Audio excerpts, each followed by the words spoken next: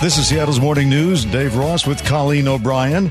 It turns out there is a business group that is actually coming to the defense of the IRS. I was stunned by this, so we've called up the president of Business for America's Future, Katie Wannenberg.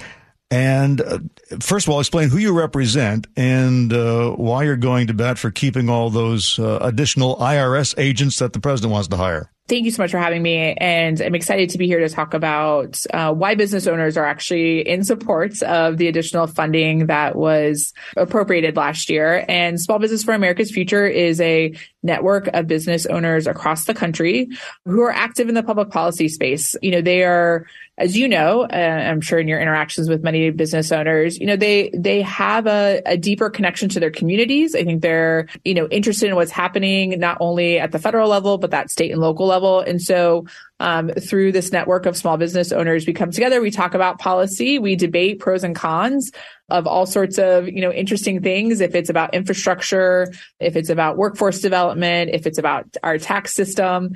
And so really today, one of the things that they are very passionate about is this IRS funding, which I know you said is kind of interesting or piqued your interest as to why business owners are interested in advocating for this additional funding. So tell me why they're not afraid of all those additional IRS agents. Most Americans have somewhat of a limited interaction with the federal government, but I will say that the vast majority do interact with the IRS. And one of the things that the funding will do is actually be much more of a workforce development tool. I don't know if you know this, but the IRS is currently at an employee rate of the 1970s. So yes. They have seen a great attrition. Now, I will tell you, interestingly enough, the IRS is a great place to work. People stay there. They have long careers there. But over the last decade, we've really seen a high level of attrition. So the IRS is actually very hamstrung. They are not able to provide basic customer service to its customers, which are the American people. And so the vast majority of this money is going to go to ensure that they do have the personnel to interact with small business owners. One of the things that we actually hear across the country is that business owners want to turn to the IRS. They want to get the correct information. They want to make sure that they are, you know, filing all their forms, they're compliant with their tax requirements, and they actually can't talk to someone. And it's really frustrating to them because imagine you're trying to do, I would even say the right thing, or you're trying to get to the source of the information and they can't talk to someone. The other thing is, I know that there was a lot of media attention last year, right around tax filing season with the backlog. You know, IRS, because they have, you know, funding wise, but also perhaps a little short-sightedness, haven't made the right investments in technology. And so there's, you know, a photo flying around last year of this huge room in Colorado, and it was just paper filings. The other big part of this money is going to go to investing in that technology infrastructure that will allow people to file their returns and get their tax returns easier and interface just much more easily with the IRS. And, you know, I do want to point out that this money was supported by the former IRS commissioner who was appointed by former President Trump. And he said all of this to lawmakers on Capitol Hill. This money is for customer service agents, for call centers, for technology. This is about making sure that the IRS is meeting its customers where they're at, which is either on the phone or via email. And our business owners see it, they feel it, they experience it. Well, what's the argument from the side who says, no, this is way too much money to invest right now? And what would you say to those arguments? You know, it's interesting in watching some of the floor speeches related to the $80 billion. You know, many of the Republican members who were advocating for this, I think were very much speaking, I think, in falsehoods. You know, there's been this fear that this money is for a rampant increase in audits to small businesses. Unfortunately, we're not entirely sure. A very strange rumor got started related to, you know, armed IRS agents coming to your door. But in many of those speeches, they talked about the need for the IRS to have more human capital to be able to address the needs of the taxpayer. And so I think, unfortunately, we're in a situation where we have had some, I think, dramatic hyperbole around this like fear and misinformation. And the reality of it is not the case. I will also tell you that the former IRS commissioner and the now new current IRS commissioner, who will be on Capitol Hill, I think, before the end of February to talk about this, has also said the IRS cannot spend this money within even one calendar year. This will be a slow, methodical increase in the things that are most important to them. And that is the human capital infrastructure to make sure that they can process returns, get questions answered, start to build the technology. And so I think, again, we need to think about this as a long-term investment in a crucial agency that, like I said, every American interfaces with. These falsehoods that the opponents of the funding are spreading, I'm getting tired of that, but I haven't got the street cred to, stand up to a member of Congress and say, stop it. You do, though. You represent small businesses. Everybody wants to help small businesses, Republicans and Democrats alike. Are you going to confront them and say, stop spreading these rumors about this being about sending armed agents to your business? And do you have and can you back that up by saying, hey, I'll pull my support from candidates who do this? Absolutely. I mean, we are going to take every opportunity. And, I say this quite strongly. These falsehoods are actually really, I think, undermining our democracy and the faith that people have. Every American, small business owner, worker at our coffee shop, they should be engaged. They should be asking critical questions about how our government works. But we also need to call out the BS. This need that we take everything to, such like screaming levels. I mean, unfortunately, we saw that play out last week in the speaker race. And I think everyone needs to do their job to say, like, hey, you know what? You could disagree with the amount of money being given to this agency, or you can disagree with how it's being spent. But we need to take the drama and I think the falsehoods and the hyperbole out of the conversations and focus on the issues. Like, people have real concerns right now, Colleen, as you mentioned. We need to talk about good jobs. We are going to do our job to bring down the temperature and make sure that when we're using our voice, that we're talking with, calm coolness and facts so that we can continue to be a good messenger and hopefully break through some of the challenges we're seeing from this partisan nature we're involved in these days. Well, Katie, I will be looking forward to your testimony before the House Ways and Means Committee. I hope you have a Kevlar suit you can wear. Well, we will continue to be thoughtful in our ways in which we communicate with our members of Congress on this issue and encourage your listeners to do the same. Katie Wannenberg is the president of Business for America's Future. Katie, thank you. Thank you so much. In Washington, D.C., a special counsel will investigate President Biden's handling of classified documents during his transition out of the Obama administration.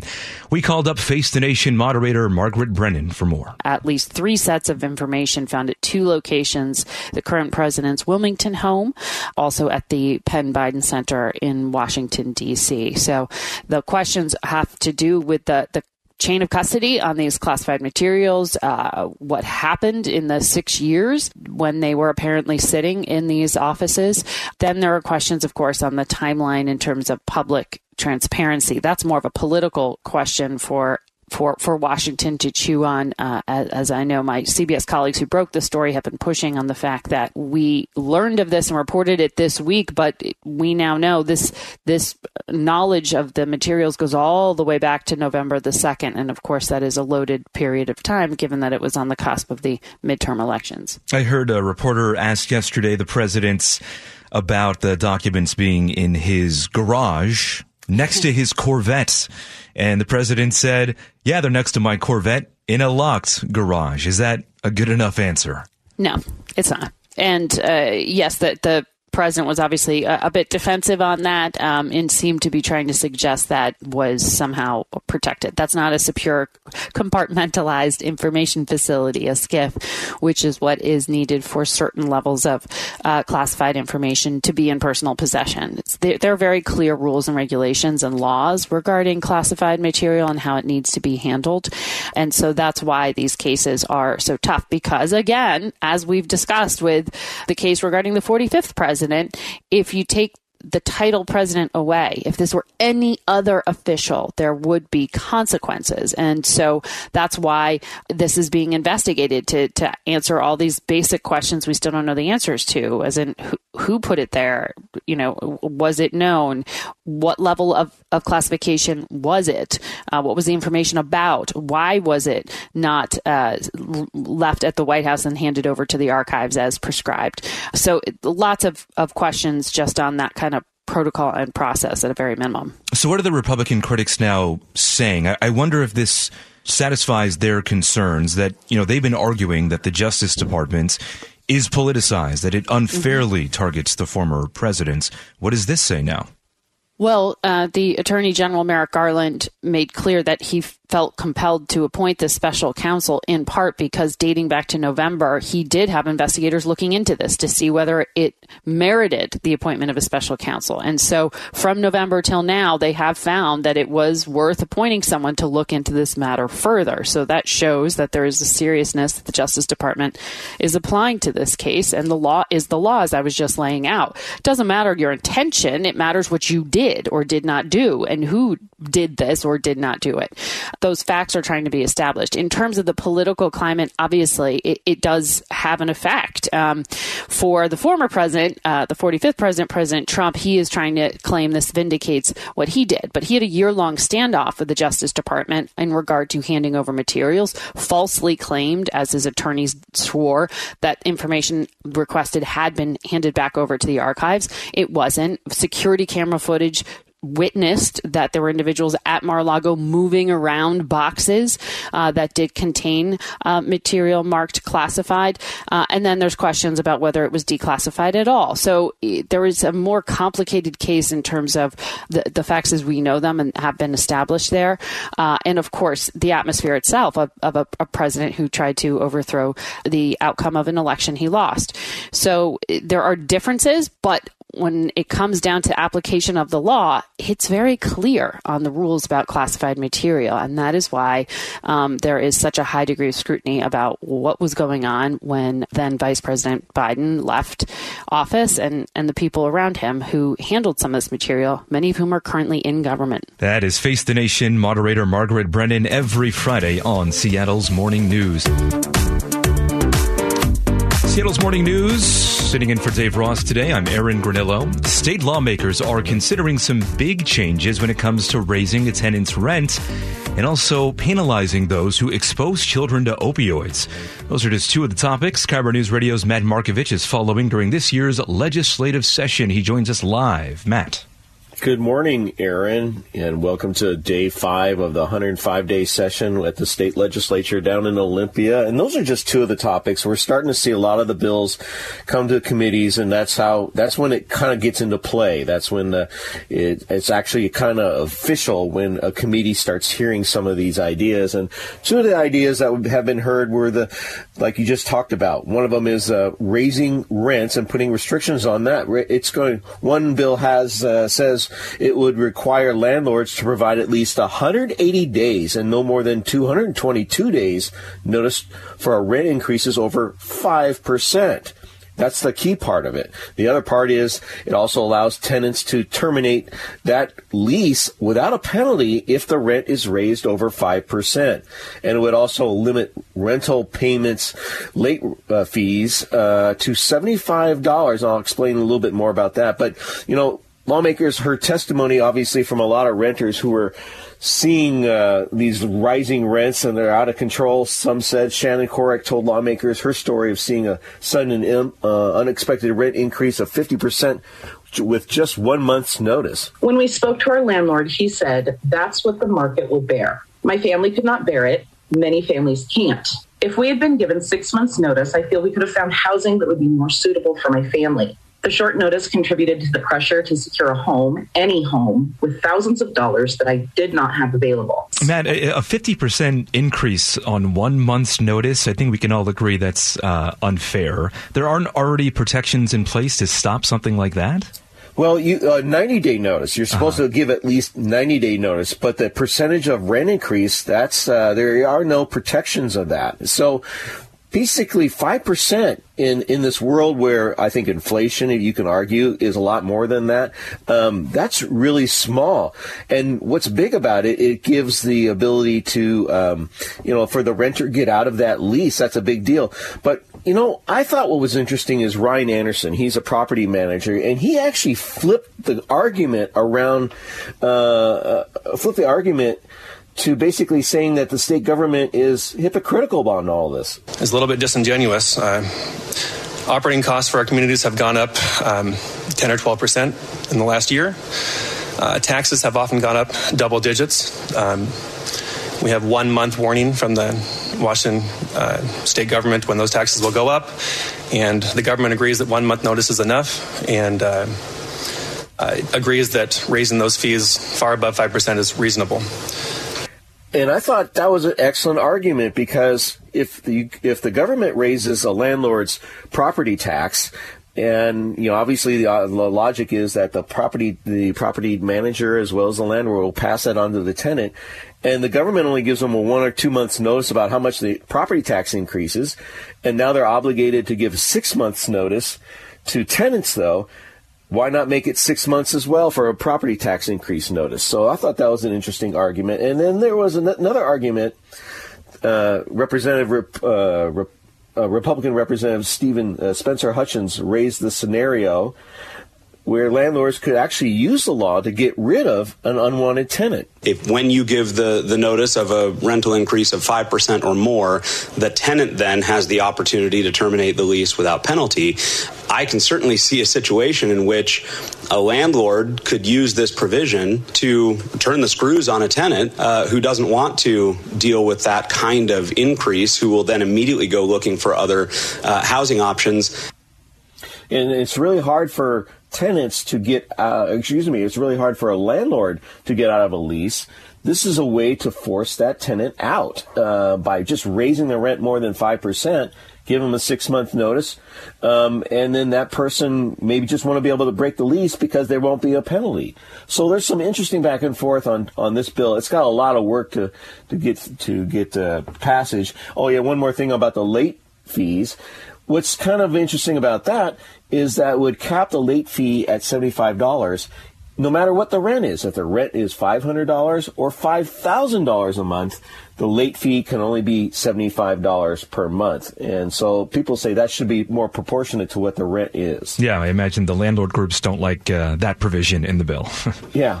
And so the other thing that they were talked about is child endangerment to opioids. Now, there's a law on the books that basically started after it's been on the books for 18 years. It was spurred on by the methamphetamine crisis and kids getting access to that and then overdosing on that. But it hasn't been updated since then. And we've had fentanyl now. We have all kinds of different heroines. We have the opioid epidemic with all the pain pills.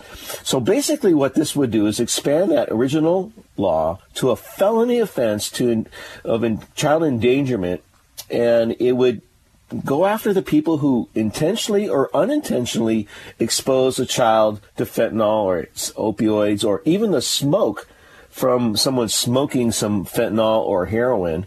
Just that smoke, exposing them to that will be a felony now. Gunnar Skolensberg is a Vancouver police officer who testified about a case of a 1-year-old he had to deal with who nearly died after ingesting fentanyl. During the course of our investigation, we found several small robin's egg blue colored pills along with paraphernalia on the floor within a few feet of a crib. Those pills were fentanyl. They're brightly colored and easy to swallow since they're smaller than a piece of M&M candy. We were fortunate that this child lived. Unfortunately, we've also seen cases where the child has died as a direct result of the exposure. Now, as the law is written right now, if the child did not die, he'd basically just issue that person who exposed that child to the fentanyl a citation. This would be a felony just for the exposure. The law basically kicks in and makes it harsher if a child dies. So that's the threshold here. They want to lower the threshold for penalties on exposure. But then you have David Triwiller, who's a spokesperson for the Public Defenders Association in the state. And he says basically, just again, this is the wrong approach and it's just a scare tactic. Creating new felonies with substantial prison time for what is, at its core, a substance use disorder is not the way to go. We have tried this route for 50 years, and it has been an utter and complete failure. Every time a new criminal statute is proposed, law enforcement comes before you with stories of terrible crimes that require the new law to stamp it out. The examples always sound frightening. Criminalizing drug use is not helpful for the user, their family, or society, and in fact causes more harm than good to all three. And there he's basically making the argument, an argument that's been made many, many times about how to deal with people who have a drug problem. And basically, these are the people who were exposing the child to drugs, is that they should be given drug treatment or mandatory drug treatment and not see jail time. All right, that's Matt Markovich wrapping up some of the key bills in our state legislative session. You said day 5 of how many days, Matt? 105. So okay. You got me for another 100 days, Aaron. Sounds good. Thank you, Matt. Appreciate it. In our defense, we got a lot better. I know. As time went on. But I remember for you. I remember those awkward days because there's a delay. Exactly. Just technology creates a delay. And so you powered through it all, though. Yeah, we did. Better for it. Good times. That was good commentary. Thanks, Aaron. Your Daily Dose of Kindness brought to you by Heritage Homecraft, an 82-year-old Navy veteran who worked at a Walmart in Maryland to make ends meet, has finally retired. Butch Marion officially left his job last week after online donors helped raise more than $100,000 for him through GoFundMe. Rory McCarty is a TikTok star. He started the fundraiser in December after getting Marion's permission and posting about it on his account. This is for real. Yes. Oh, you better believe this is for real. Yeah. It'd help you out a lot, wouldn't it? I can't thank you guys enough. Yeah, man. Come here, give me a hug, buddy. Big ol' hug. He presented the man with the check for the money as he exited the store. Your name on it for $108,682. How do you thank somebody for something like this? It's almost impossible.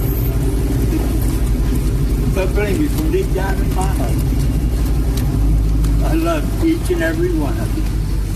You can't hear it very well, but he's saying, how do I thank somebody for this kind of help? He loves them. Despite being strangers less than a month ago, Marion and McCarty are now best friends. Now, if this sounds familiar to you, you're right. In early December, I shared the story of another octogenarian Walmart employee who was helped out by another TikTok influencer. 81-year-old Nola Carpenter was still working her minimum wage job because she had a mortgage. Devin Bonagura started a GoFundMe for her, which has since raised $186,000. Wow. And now from the G and Ursula Show, weekdays 9 to noon here on Cairo News Radio. It is G. Scott. G, it's going to be rainy, going to be messy. Niners, Seahawks, they don't like each other. It's a division rival. Uh-huh.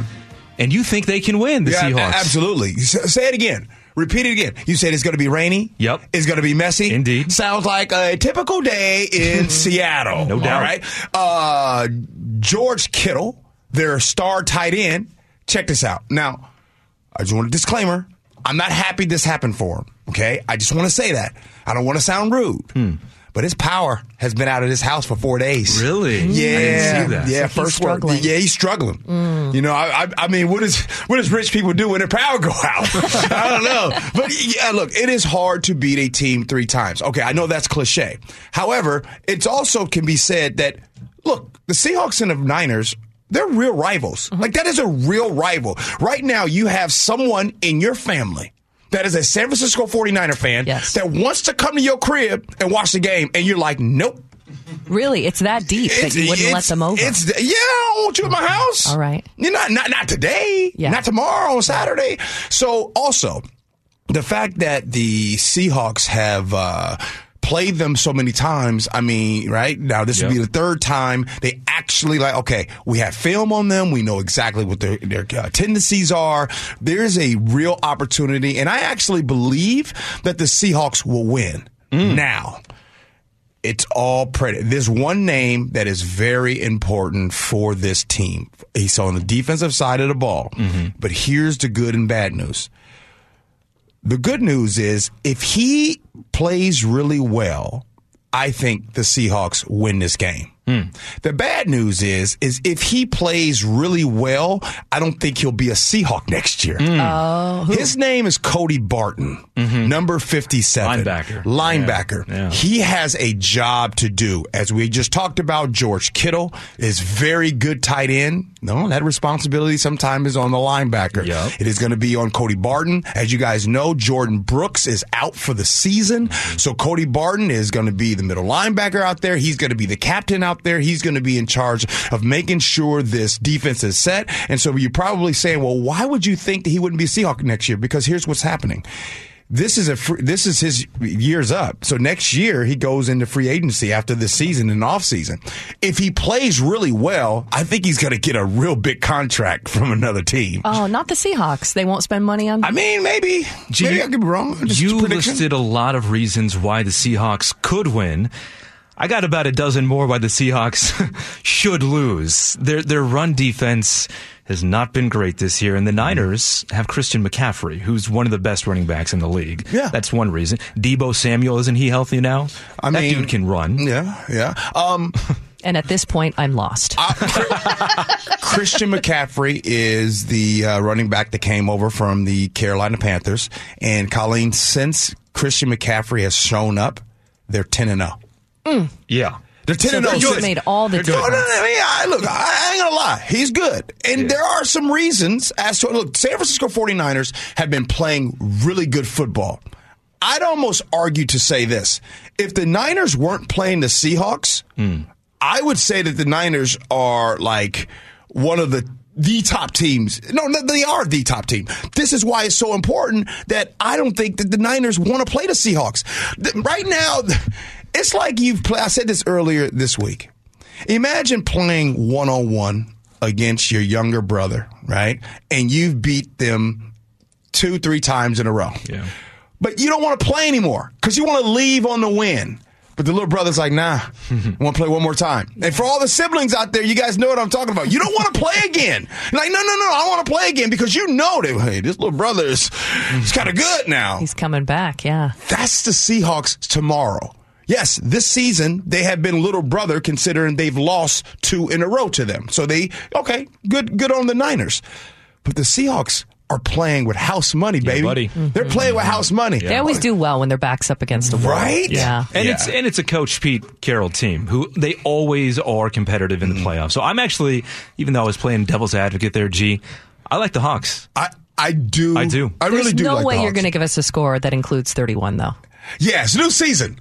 Yeah, we're done with the 31. Okay. Yeah. I was going to say 31's a little high for this game. Yeah, agree. So definitely. what's your score? Because Brock Purdy is their rookie quarterback. He was 5-0 in his regular season towards the end. I think this is going to be the time that he becomes a rookie. I think the final score is going to be 25-16 Seahawks. Lock it in. G. Scott, you can hear more from him with the G and Ursula Show 9 to noon here on Cairo News Radio.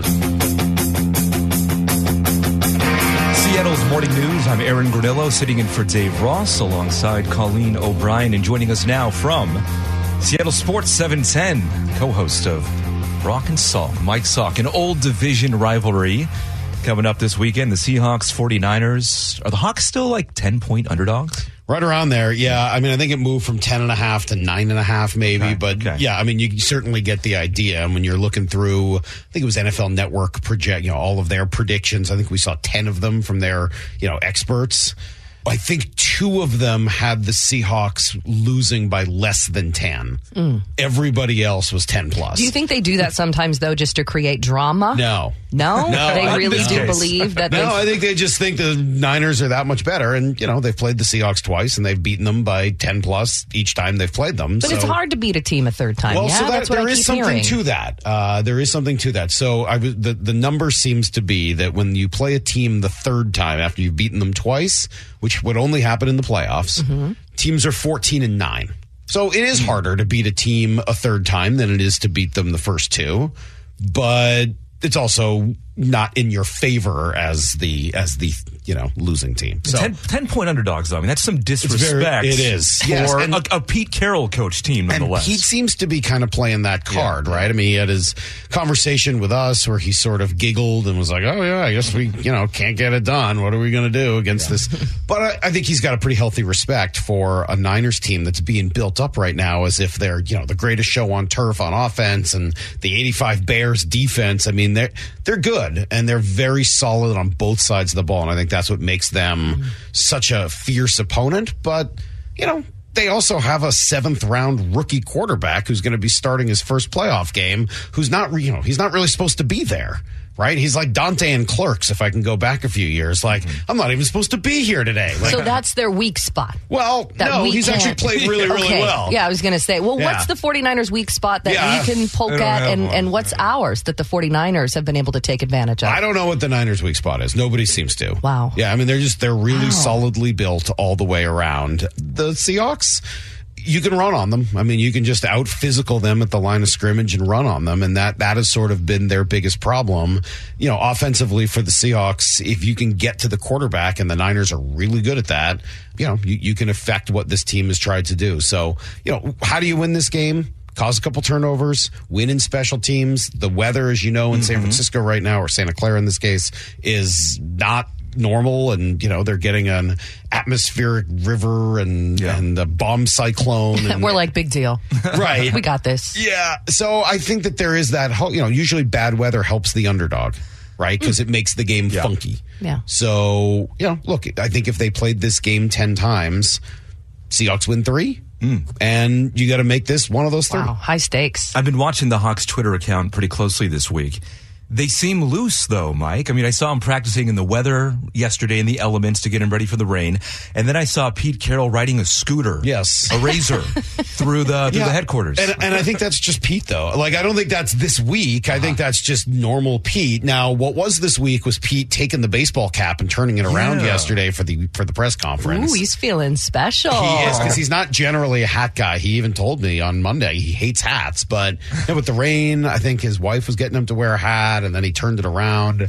No, they are loose. And we talked about this last week or earlier in the week. So, the Seahawks needed the Lions to win on Sunday night, if you remember. And after the Seahawks won, the Lions had nothing to play for.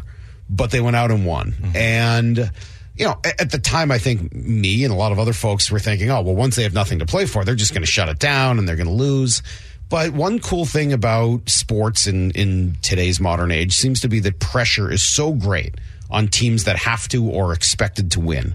And the Lions were able to go out there and play completely free and easy, completely loose. Any golfer knows what I'm talking about. The difference between, when it matters versus when it doesn't is enormous in golf and in other sports as well. And the Lions went out there with nothing to lose. They went for it on 4th down. They ran a hook and ladder on 3rd up. They didn't care.